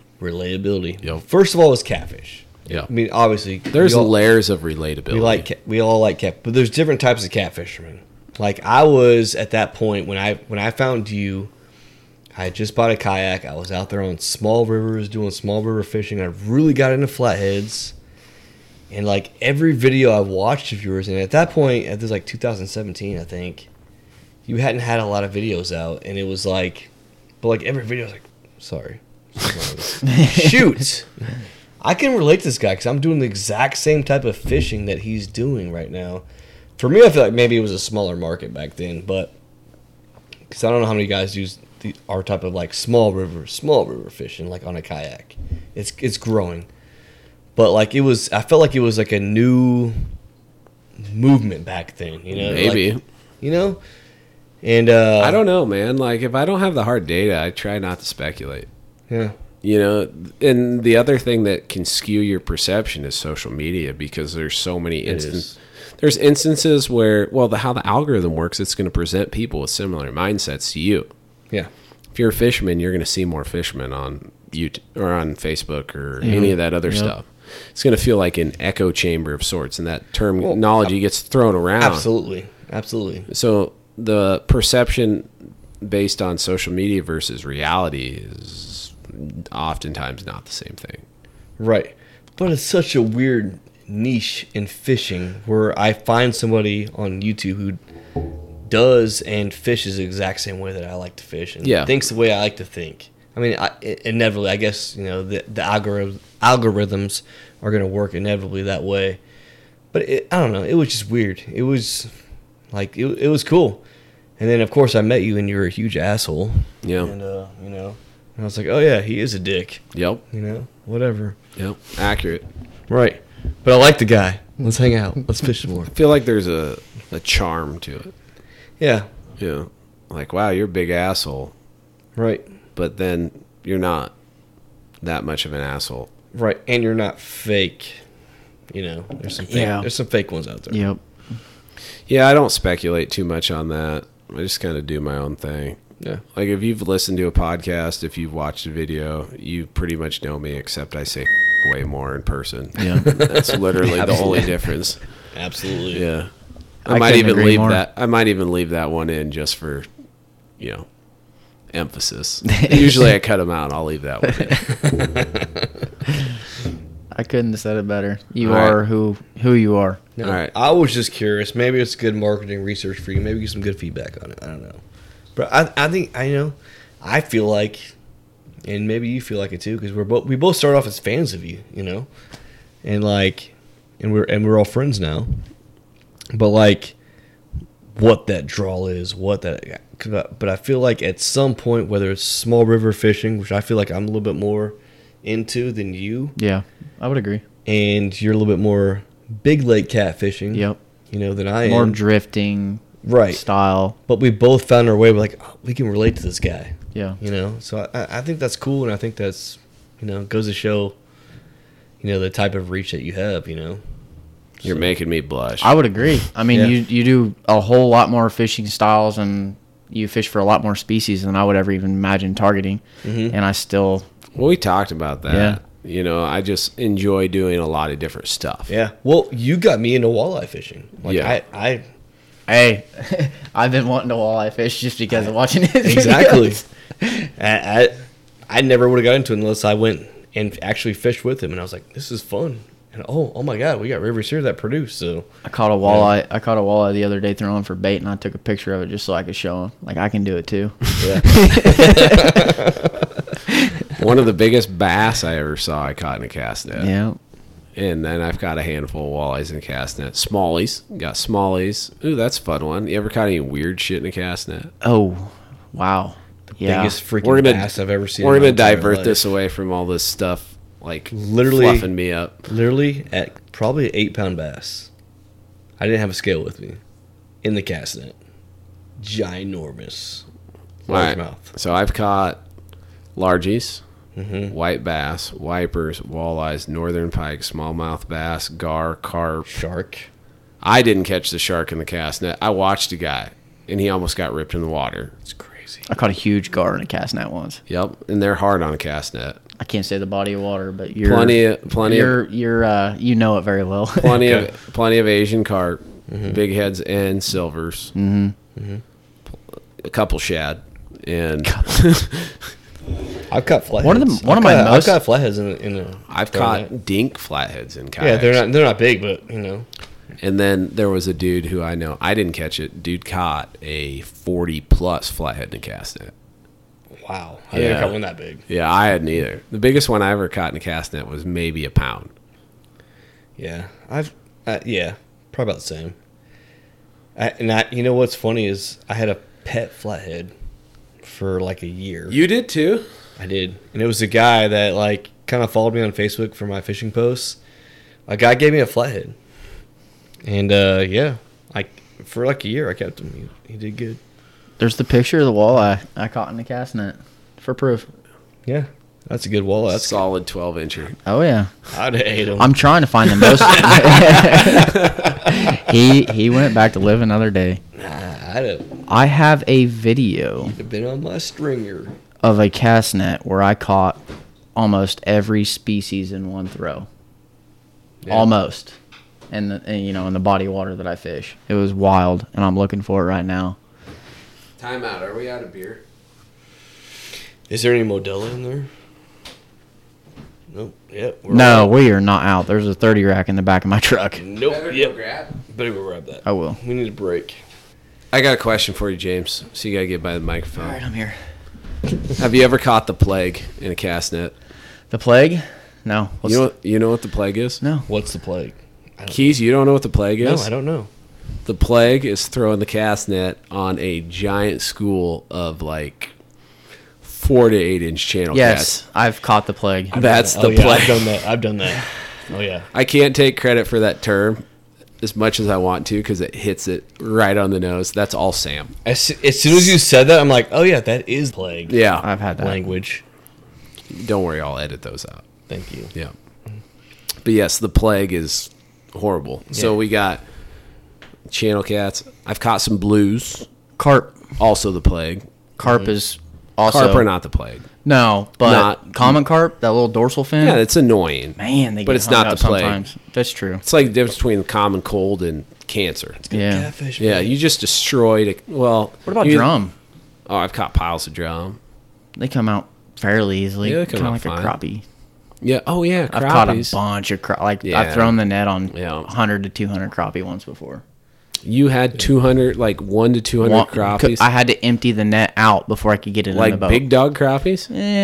Not really. Most of them were probably under that 9-inch limit, but Oh, you guys do have limits on size limits on crappies. Yeah. Here. That's so weird to me because I grew up, you could kill any size. Like they've recently put in a limit on crappies. It might have been 50 before, and now it's 25. Any size. I think we have a 10. Oh, I'm gonna regret talking about this. 15. Is it 15? 15 it's 15 at a lake that we fish. 15. So, and But is it 10? But it's 9 inches. 9. 9 inches. Yeah. Yeah, and then you head out west in Nebraska. I think most of them reservoirs are like 10. You're allowed how many unders though? No under 9. No under. It has to be 15, and it's all have to be over 9 inches. There you go. Yep. So, that's a lot of places in Illinois. All right, I think this is going to be a fun question. Okay. Prep yourself. You guys ready? What is the most excessive thing you've ever done to put bait in the cooler? Most excessive. Like just on a bait run to catch bait? Take it however you want. Most excessive thing. Most excessive, ridiculous, whatever. Maybe mildly ashamed. Not illegal.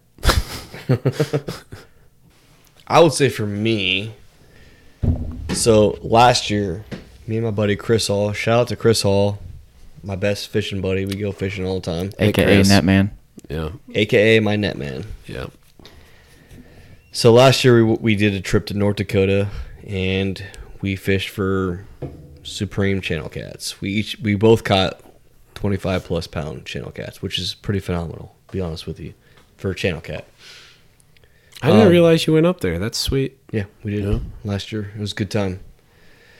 But before we left, so what was the question? Like, what was the wildest thing you ever done Most for bait?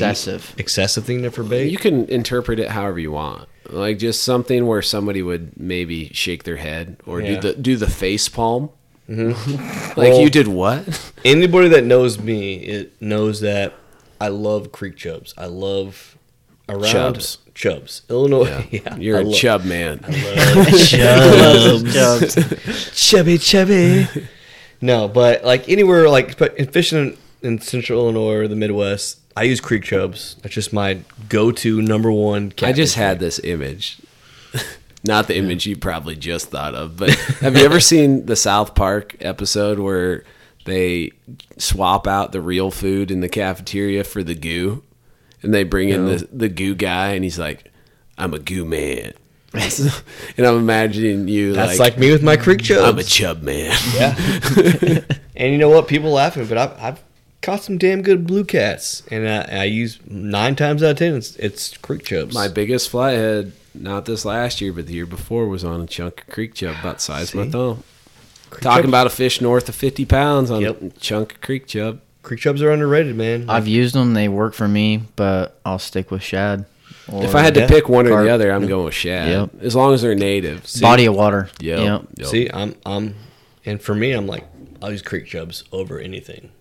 I like shad. Don't get me wrong, I'll use shad, but I don't know, I just like creek chubs. I That's just can't. me. I think we should go to, Especially at our reservoir that we fish. I think we should go bumping and down on the big water, and you can only use creek chubs, and I'll use skipjack. I would do it. Honestly, I would do it. I would do it too. I've used the large suckers before. I love creek chubs, man. Large. And I will stand talking- behind creek chubs. I will stand behind them. Just the head is the size of my fist. We can go head to head on the creek chubs versus skips. Yeah. You guys might win, but you know what? I love creek chubs that much that they've done me so good in my reservoir. So simply to exercise your dedication to the chub life. Yeah, I'm chub life. That Okay. sounds like something we should actually do. I've sometime. actually thought about getting a I'm down. tattoo across my stomach that he's says on Creek chub Chubs. life. Hashtag chub life. Chub life. I want that across my stomach. He's on Creek Chubs. I'm gonna take Asian carp. We're talking big river waters. Yeah. And you can choose whatever you want. But No, I you thought can't. you said you wanted to use suckers. No. I could do suckers, but I prefer Asian carp Okay. I'll take creek chub any day, twice on Sunday. on big water. Any water. Swear to God. I swear to God, state freaking law. There you go. And I'll use skippies. Ooh, that's now you're talking. Yeah. Or But- moon eye. Okay. I'll take either. Mm-hmm. I'm indifferent, but I will take either Yep. over everything we've talked about. But- over suckers, over Asian carp, over creek chubs, Hold on, we gotta bring this over round. shad. We gotta bring this in the round summer. full circle though. Oh, yeah, you're right. You're right. Excessive things for bait. So, me and my buddy Chris, and Chris, if you're listening, you'll appreciate this. So before we left to go to North Dakota to fish, we caught a ton of creek chubs. I'm like, we need creek chubs. Let's take creek chubs. So we caught a bunch of creek chubs, froze them, back sealed them, everything. Get there, and I hate to admit this because I'm chub life. They didn't do good. You abandoned the chub life, so you're not chub life. You're a poser. In North Dakota, in one state, North Dakota.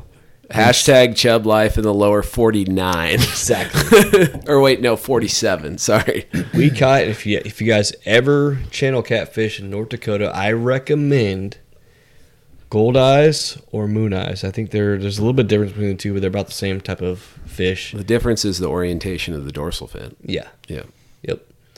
And it was just for us at that trip. I mean, we talked about this earlier, but everything's kind of situational and personal and blah blah blah. But for whatever reason, moon eyes / gold eyes. So did you do something excessive to get them?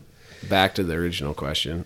I mean, it wasn't like an excessive thing. All right, so let's talk about something that's excessive.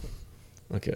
Have you But done anything crazy? But it was all right. Here, let me give I you an would say it was example. kind of excessive because of the amount of time that we spent catching Okay. chubs that we didn't use, and then we spent a lot of time catching. Once we found out they liked the gold eyes, Yeah. we spent a ton of time catching the gold eyes to get those bait to go in, and we went to like weird places and like places like it almost spent like we spent more time looking up places to catch bait than we did to actually, because we knew where the catfish were at. Right. We just wanted to get That's bait not to catch out of the catfish. norm. No, it's not. But, you know, my chub life love didn't work out. I figured we'd go in there and rock them out with that. It didn't work, so we had to like adapt and overcome, and then we went, it was like, it became like a big bait mission Yeah. most of the time. So, I don't know. My thing is in the similar vein. Mm-hmm. Mine is fishing all night. And there'll be nights where I fish all night and I sleep all night. And there'll be nights where I fish all night and I don't sleep at all.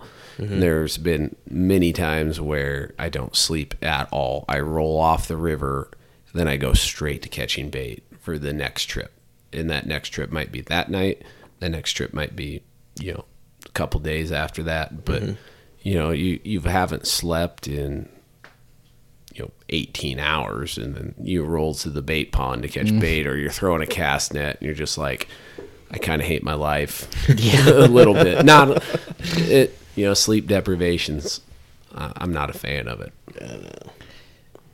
For me, I think I have this one trip in particular that I was getting prepared for, and there was rumors of this body of water just up north, about an hour and a half away. They have massive shad, like 13, 14 inches. So you made a big long run. I drove up there not knowing where I was going, how to get there. I spent a lot of money and fuel finding the place. I think I know where you're at. And I finally get there. Come to find out, there's a horsepower restricted. It's a horsepower restriction lake. So you can't even put my boat on it legally. So now I'm driving around. It's not a speed limit. It's a horsepower restriction. Yes. So now I'm even driving around even more, trying to find a good area that I could throw from the bank. Right. And the whole day, towing a boat the whole time. The whole time that I can't even get wet. And long story short, I'd never caught a single shad, and it took me like 3 hours, 4 hours to do this whole prepare. I'm trying my best to get these monster shad, and I never once caught one. Could have just got some creek chubs and you've been fine. Yeah, maybe. No, that's the most excessive story that I have. I am I'm overly excessive about creek chubs. Chasing that monster shad. You're making me think of some stuff. Now, I went on a trip. I drove 11 hours. Drove 11 hours from my house. Damn. Get to this body of water. I have zero bait. It was early spring, coming out of the winter. Didn't have any means of catching bait where I was at because everything was frozen. And I get to this body of water, and I throw a cast net from the bank. I didn't have a boat. All I had was a kayak. And you can throw a cast net from a kayak, but it's not something I really enjoy, especially in cold water. Yeah, I've never done it, but it does not look fun. Yeah, I've done it many times. Warm water, it's like, okay, I fall out, I climb back in, no big deal. Cold water, you fall out, and you're like, oh, I feel like somebody stabbed me with knives 1,000 times, type deal. So I prefer to throw off the bank in those situations, and I threw off the bank for hours and hours and hours, and I'm throwing this cast net. Would have been like 4 or 5 hours. I threw a cast net for 4 or 5 hours straight. Holy cow. Yeah, my shoulder feels like it's going to fall off, and I didn't want to be this guy. But at that point in time, I said, I'm going to be this guy. So I pull up my phone, and I type in fishing guide for the area. And the fact that I'm a fishing guide now makes it, in my eyes, a little bit okayer. Because I would have answered this call. What year was this? Hold on real quick. It would have been... all right, so I'll give credit to this person. I'm not going to say their name, but let me finish the story. So I call this person. This person answers the phone, and I just go straight to the chase. I was like, dude, I drove 11 hours to come fish here. I'm not going to book a trip, but I need bait, and it would be super nice of you to point me in the right direction of bait. Mm-hmm. Mm-hmm. And to their credit, they pointed me in the right direction, and I still had to throw for another 2 hours, but I finally got enough bait to go fishing. Mm-hmm. Filled a gallon baggie of shad, drove all over hill, burned a ton of fuel, and finally got bait. Went fishing, caught the biggest blue cat of my life. Hell yeah. To this day, it is the biggest blue cat of my life. Hell yeah. So a lot of credit goes to this individual, and yeah, I'm not going to... Yeah, thank you, this individual. All that build up. Yeah. You like it when, bait runs aren't stressful. And you're just like, okay, I got my bait. Let's go fish. Yeah. Yeah. But there definitely is times where bait runs are super stressful. You're talking to the guy who guides. Yeah. Okay. I put in... I was on the water another 48 times. Was it 48 or was it 52? 48 or 52 times this year that I would not have been fishing. I might have been fishing otherwise, but let's say I wouldn't. 48 or 52 times this year that I wouldn't have otherwise, and I had to have accommodations of bait. And I take a minimum of 24 live baits when I go on every single guide trip. Is it all flathead do you do, or is it all... whatever? The vast majority, I would say 80% are flatheads. Okay. Related, yeah. Cool.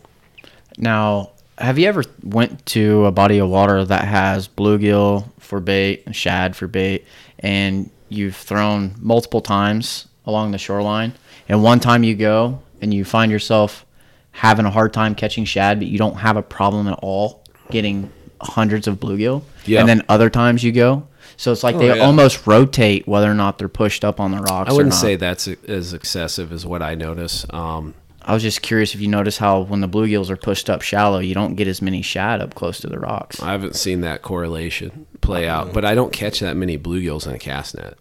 Really? And a lot of it has to deal with areas where I throw a cast net because I know that it's a bluegilly-ish type area.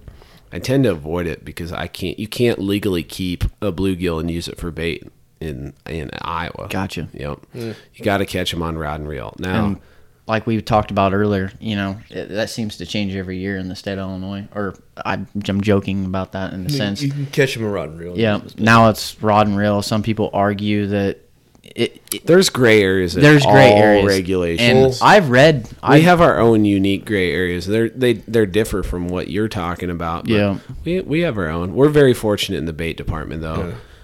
I can pretty much use anything I want for bait. If it's classified as a bait fish species, you can catch it by multiple means: cast net, bait trap, whatever. Seine. And if it's classified as a game fish, you have to catch it on rod and reel, legal, like how, what's the word for it?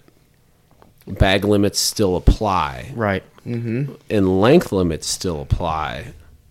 But if you can catch it, if you catch it on rod and reel and you can eat it, you can use it for bait. See, Illinois is not that way. Right. Anyways. And most states aren't. Like I said, we're super fortunate. I've legally caught. My favorite story to tell anybody who catches bass or who's like big into bass fishing, I caught a 43-pound flathead on a 3-pound largemouth. Yeah. Yeah.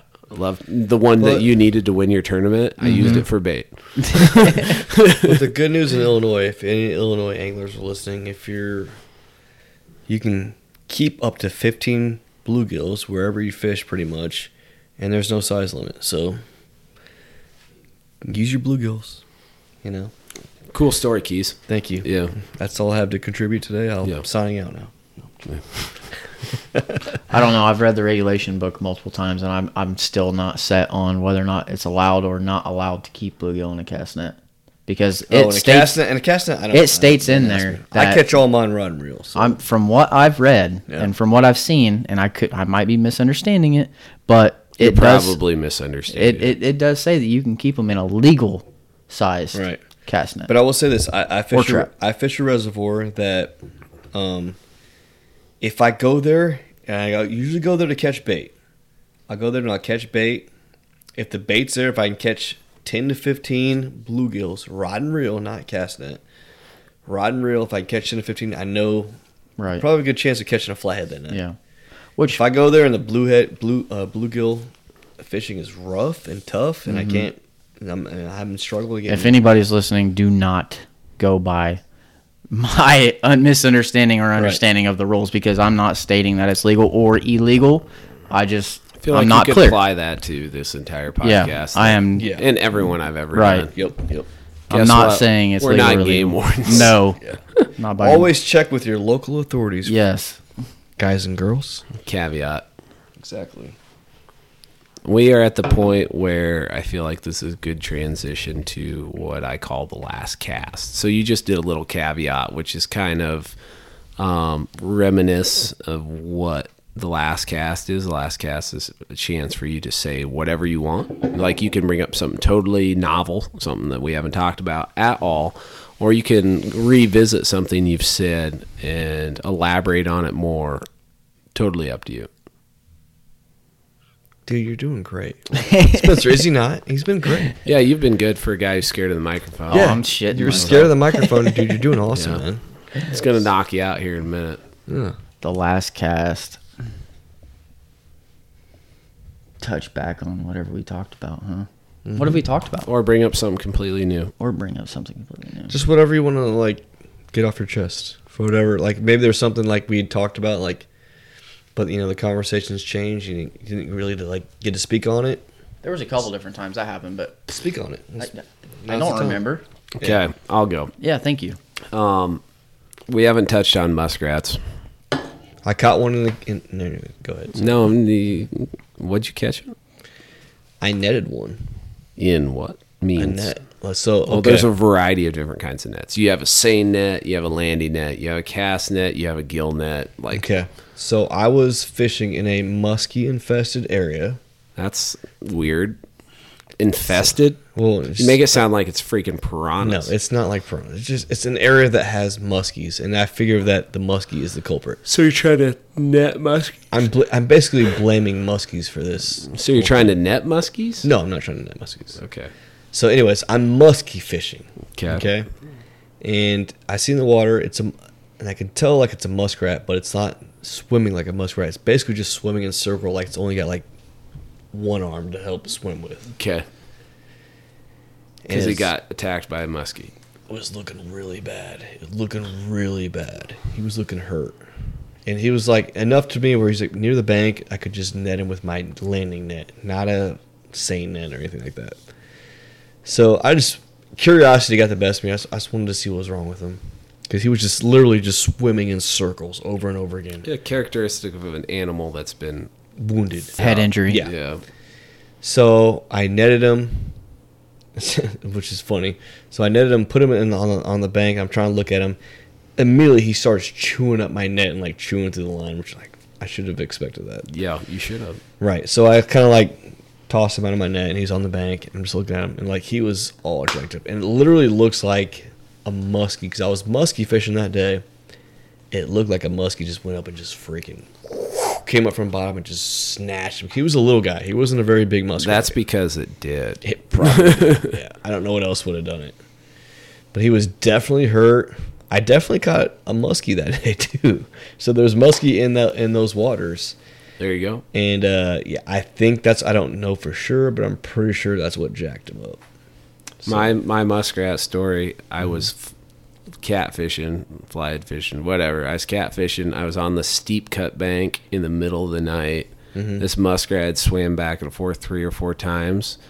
This time it stopped right in front of me, and I'm not moving a bit. Like, I'm by myself, not talking to nobody, not moving, and this muskrat stops, starts walking up the bank towards me, like tilting its head side to side, like trying to figure out what I am, you know, because I'm statue still. It gets from, I'm probably 15 feet above the water on the steep bank, and he gets 5 feet away from me. And about that time that he got 5 feet away from me, and I might have told this story on here before, but if not, it's worth retelling. I go, boo, as loud as I can, and that muskrat rolls all the way down the bank, splash in the water. You dick. Yeah. Harassing wildlife. Find me if you want. That's what we hadn't revisited. That's what we hadn't covered yet, and I wanted to share that story. Well, I don't have any muskrat stories. You don't need them. You can talk about whatever the hell you want. This is last cast. Like, imagine, you can cast as many times as you want. Yeah. You can talk about how scared you are of that microphone. Oh, I'm scared to death of a microphone. I get excited, just nervous and giggity, just trying to think about talking into one. Oh, goodness. But I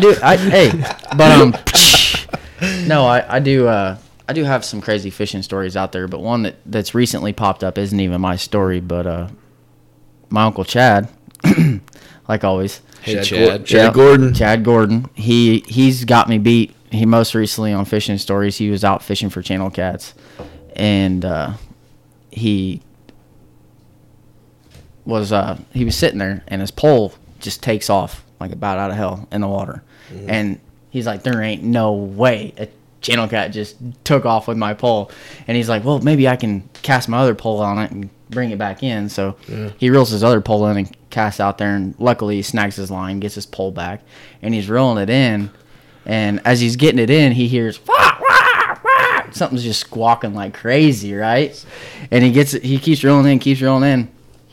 A blue herring flew in and hit his line. Me and Chris Hall did that one night. Yeah. So he gets his blue herring in, and he sent me a picture of it and told me the story. That's the only reason why I'm sharing it with you guys. But he gets his blue herring in, and he gets it untangled and everything, and he sits it on his lap, and he's like, okay, you're untangled. You can go. Mm-hmm. And it just hung out for like a half an hour, and he's just his little friend for a while. The blue hair and Yeah. whisperer. See, Yep. the one that Uncle Chad. Yep. Yeah. the one that me and Chris got, he did not want to hang out with us. Yeah. No, I'm out of here. So I've we got him never all had an tangled. instance where a bird wanted to hang out with me. And I've had a handful of them. I'll talk about one here in a minute. But So Chris had to like hold his beak, and then I was like unwrapping the line.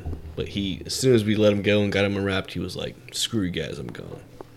So I saved one. I saved a pelican this summer. really, It was hooked in the eye. Like, eye was totally gone, gouged, disgusting, whatever. And I ended up cutting it off of a diddy pole that had been set on the bank. The other one, the one that sticks out after you brought that story up, I was bank fishing early in the year, whatever. I have 3 rods out, bait clickers on. It's pitch black. And out of the corner of my eye, I see movement. And this movement crosses in my vision. And I see that it's an owl. And I just go, oh, shit. And it flies through every single one of my lines. Oh, no. And my bait clickers are screaming. It gets tangled up, lands in the water, is flapping, you know. poor guy. And I'm like, oh no, because the best, well, not the best case scenario, because the best case scenario ended up working out. But in my mind, I'm like thinking the best that's going to happen is I'm going to reel this thing in. It's not going to drown. And I'm going to have to cut the lines off of this thing with razor blades attached to its feet. yeah, or get clawed. Well, had an I was owl talking about the best case scenario. The worst case scenario is I lose all of my eyes. I had an owl swoop down at a topwater plopper one time. Yeah, shit happens, He you just know? came Like, out of the. I seen it and I was like, oh! And I was like, I tried like hell getting it away from him. You're impersonating a live critter that you want to make things try to eat it, and sometimes the things aren't below water; they're Right. above it. So it's not unreasonable for that to happen. But for this instance, I was lucky. The owl flapped around and somehow came untangled, and I watched it flap its way to the bank and and got out of the water. Thank goodness. Yeah. So there you go. That's wild. You guys got any more last casts? I do. I got one. Okay, go So for it. earlier we talked about how we got into fishing and things like that. Yep. And I just want to give a shout out to my dad. So when Classy. my It's dad classy. is a Korean immigrant, came over to the U.S. in the early 80s, and just half my other family's kind of country, and got into like fishing and catfishing and things like that. Asian cowboy. Asian cowboy, that's where it comes from. But he just really got into catfishing and just loved catching catfish. A lot of things to love. Yep. And but you're talking late 80s, 90s. And I just want to give my dad a little bit more credit because, like he was catching some pretty big cats and doing some things that I still do nowadays. Obviously I fish a lot different than he did. But like back then, the only thing you had to go off was hearsay and talking to guys at bait shops. They didn't have the internet and things like we had now. And especially being an immigrant who could barely speak English, I just give a shout out to my dad. Thank you for, it was for him that gave me the love of fishing. And, like obviously I talked about a little bit earlier that I kind of like, when I was in high school, like I'm too cool for fishing. I'm gonna do other stuff. And it wasn't later life where I fell back in love with fishing. And I feel like it's because me and my dad kind of had the same personality and like Sure. both Going had down the same road. same kind of hook. But then again, when I was fishing, I was looking up YouTube videos and I had the internet and this and that, and And he's figuring it out without all that stuff. he's figuring out barely speaking English. Just the pure love. He just loved catching catfish. Sure. He just loved catfish, man. And he would go to bait shops, talk to people, anybody that would talk to him, and learn everything that he could. Read whatever magazine he could read. And anyways, that's just a little personal shout out to my father. I love you. And I don't give him as much respect. Looking back at it now, it just kind of just came to my mind now. I was like, damn. He didn't have near the resources. He didn't have a river certified to go and watch. Right. He would have caught more. Yeah, exactly. And it probably wasn't as pressured back then as it is now. Maybe. So, well, your father's my Uncle Chad. My Uncle Chad, same boat. Same way. Everything you just said right now, I give right back to him. Because if it wasn't for him, I wouldn't be who I am today. Yep. And especially, I wouldn't be the fisherman that I am today. So good. Well, here's a fun caveat. My dad don't even like fishing that much. I give props to my dad because guess what? He didn't like fishing that much, but he still took me fishing. That's right. Yep. And that's all that really mattered. He knew I liked it, and he took me. And then my grandpa, he enjoyed fishing probably a little more than my dad, the gist that I got, or maybe just liked spending time with his grandson. I don't know. Yeah. He took me fishing a lot, and without that, I'm not saying I wouldn't have got into it because I'm kind of a possessed addict. Yeah. But they definitely spurred me along sooner than I would have otherwise if I would not have had those opportunities. Right. And there's no question about that. So you hear about people getting into fishing because somebody had a love. I'm like weird because I didn't have anybody who necessarily had a deep underlying love, but I had people who would take me out on the water, which at the end of the day, it's all the same damn thing. Well, I would say like that. I'm the opposite. Like, so like, I wasn't crazy about fishing when I was a kid. I didn't love fishing. I just wanted to hang out with my dad. Which is sweet. Yeah. Yeah. But my dad loved fishing. Yeah. So that was what we would do. Yeah. Cool. And I would catch bluegill for him and he would use it for flathead bait. That's my turkey hunting. Yeah. My dad loves turkey hunting. And I was like, yeah, it's okay, and now but you can hang out with dad. Exactly. And now anymore, it's like, I really like turkey hunting. Yep. I don't go as much as I'd like to because of fishing and the fact that fishing is the thing I do now to make money, which is sweet. But I love, because my dad wasn't pushy and because he was cool about it and always offered it as an option at this point in my life, I love turkey hunting a million times more than I would have if it wasn't for that. Yep. Yeah. Similar deal. Yep. I mean, even back to like my rawest form of like, I'm getting skunked, but like, for me, catfishing is different because I remember going catfishing with my dad when I was like 8 years old, and getting skunked. If you fish for big fish, it's inevitable. It is, but I'm saying that feeling where it's like, this is, I don't know, it becomes a part of you. I'm feeling you. Yeah. If you want to support this podcast, you can get you some River Certified merch, or you can get you some stickers, which, ignorant of me, I did not bring because nobody requested them until I was already on the road. That's the excuse I'm throwing. You putting them on us? Yeah, my Yeti does not have one. I'm throwing it on you guys. It is totally my fault. I could have easily brought stickers. It'd be real nice if I brought stickers. But if you want to support it, go get you some stickers. You can go to rivercertified.com or whiskerseeker.com. Stickers are on both. You can get you the straight heat stickers.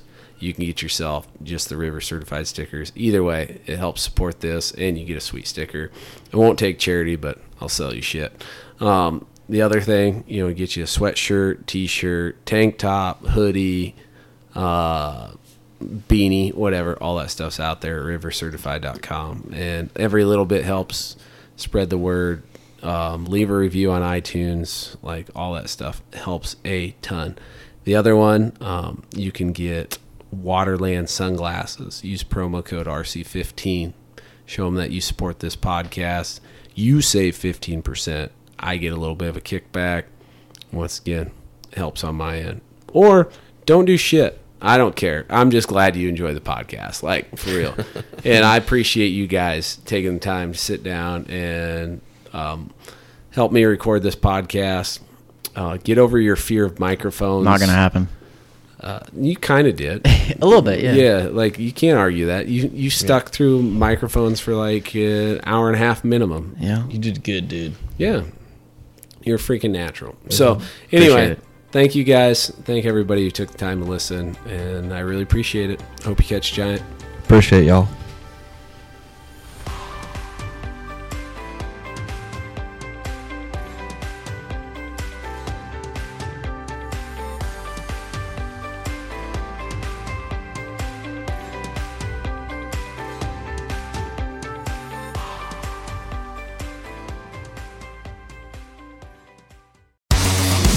Vote now in Waypoint TV's 2023 Series Showdown. Your favorite hunting and fishing shows are going head-to-head. Visit waypointtv.com to vote and be entered to win a giveaway from Element Outdoors. Cast your votes during each round until the champions are crowned. Get in the game and vote in the Series Showdown. Presented by Expedition Enterprises and Vote Trader. Only at waypointtv.com.